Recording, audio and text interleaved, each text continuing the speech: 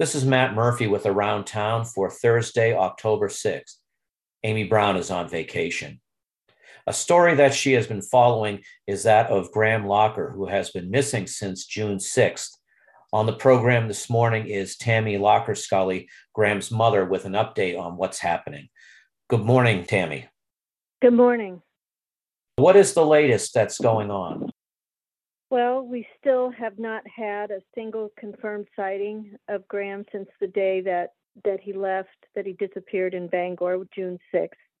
We've searched fairly well the Bangor area, but DEME, the search and rescue group that we've been working with, says that we need to, continue to search and research. We've tried to expand the area of interest beyond Bangor. People may have seen that we've distributed 150 large yard signs throughout the state, letting people know that Graham is still missing. And just this past Friday, we mailed out 237 letters to every tagging station in Maine, hoping to get the attention of hunters and guides and other outdoor enthusiasts as they go into the woods this fall. One of the many scenarios that we've had to consider when we think about how Graham has managed to survive is that he may have found an unoccupied cabin or camp somewhere that had some food stocks in it and has been managing to survive that way. So we've really asked hunters to keep an eye as they go back to maybe closed up camps. If they see that it's disturbed, perhaps call authorities. If they see anyone that resembles Graham, definitely contact the Maine Warden Service or call 911. If the person sees you, it's probably better if you don't engage. It may drive him further into hiding.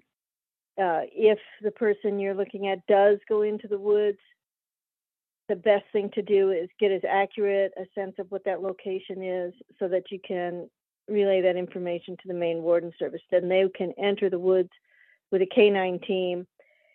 The most important thing to do is spot him. If you can get a picture, that would be great. Call authorities. You said you've had no confirmed sightings. Do you have a sense of people are definitely out there trying to help out? Absolutely. We get potential sightings almost every day, sometimes more than one a day, and we're very grateful for those. We follow up on every single one of them. It's either law enforcement following up or DEME search members or us, family, friends. We definitely respond to every single potential sighting. So far, unfortunately, none of them have been Graham, or we haven't been able to make contact with whoever was sighted. Certainly never thought we'd be here 4 months out still looking for him. And we do encounter still all the time people who don't realize that he's missing. And so we really believe he's been seen and that people simply haven't known that he was a missing person, haven't realized how at risk he is. People may be helping him out of the goodness of their hearts, not realizing that we've been looking for him. So our effort is aimed right now at raising as much awareness as we can, and we alternate that with actually looking for him. Tammy, for those who don't know or haven't heard this report before, tell us a little bit about Graham. Well, Graham is 38 years old. He's an incredibly intelligent, artistic, creative person who's diagnosed paranoid schizophrenic and is on the autism spectrum. What makes it so difficult in this search effort is that he is both non-social because of his autism and afraid of people because of his schizophrenia.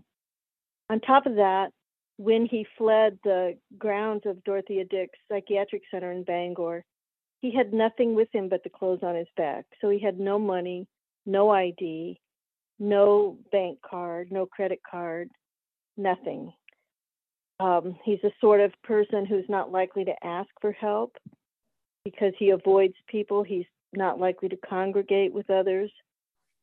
So we're very concerned that he is trying to fend for himself by hiding as much as he can and coming out to scavenge for food when no one's around. And as it gets colder, we're more and more concerned about that. If you're on Facebook, you can go to the Facebook page, Missing Graham Locker. There's a lot of information there. We had been approached by people who wanted to increase the reward for someone who provides information that leads to Graham's safe return. So that we did set up a GoFundMe where we're collecting pledges for that. The funds won't be withdrawn unless someone does claim the reward, but we're hoping to garner enough pledges there to offer a reward of $2,500 now instead of the $500 we first had offered. If you see someone who looks like Graham, again, the best thing to do is call authorities, call 911 if you don't know your local police phone number, you're outside the Bangor area, you don't know how to contact the wardens, call 911. It would also be incredibly important to get a picture that we could make a positive ID from, or a short video. That way, if I can say that's Graham, then we get many more resources to that area to search for him. There won't be any on-the-ground searching unless there is a sighting where we can positively ID that it's Graham. So getting a picture is really important. You can message me on Facebook. You can message the page, Missing Graham Locker. I check it multiple times a day, and I've responded to every single inquiry that anybody has given or tip that someone has offered. We're very thankful for all of those.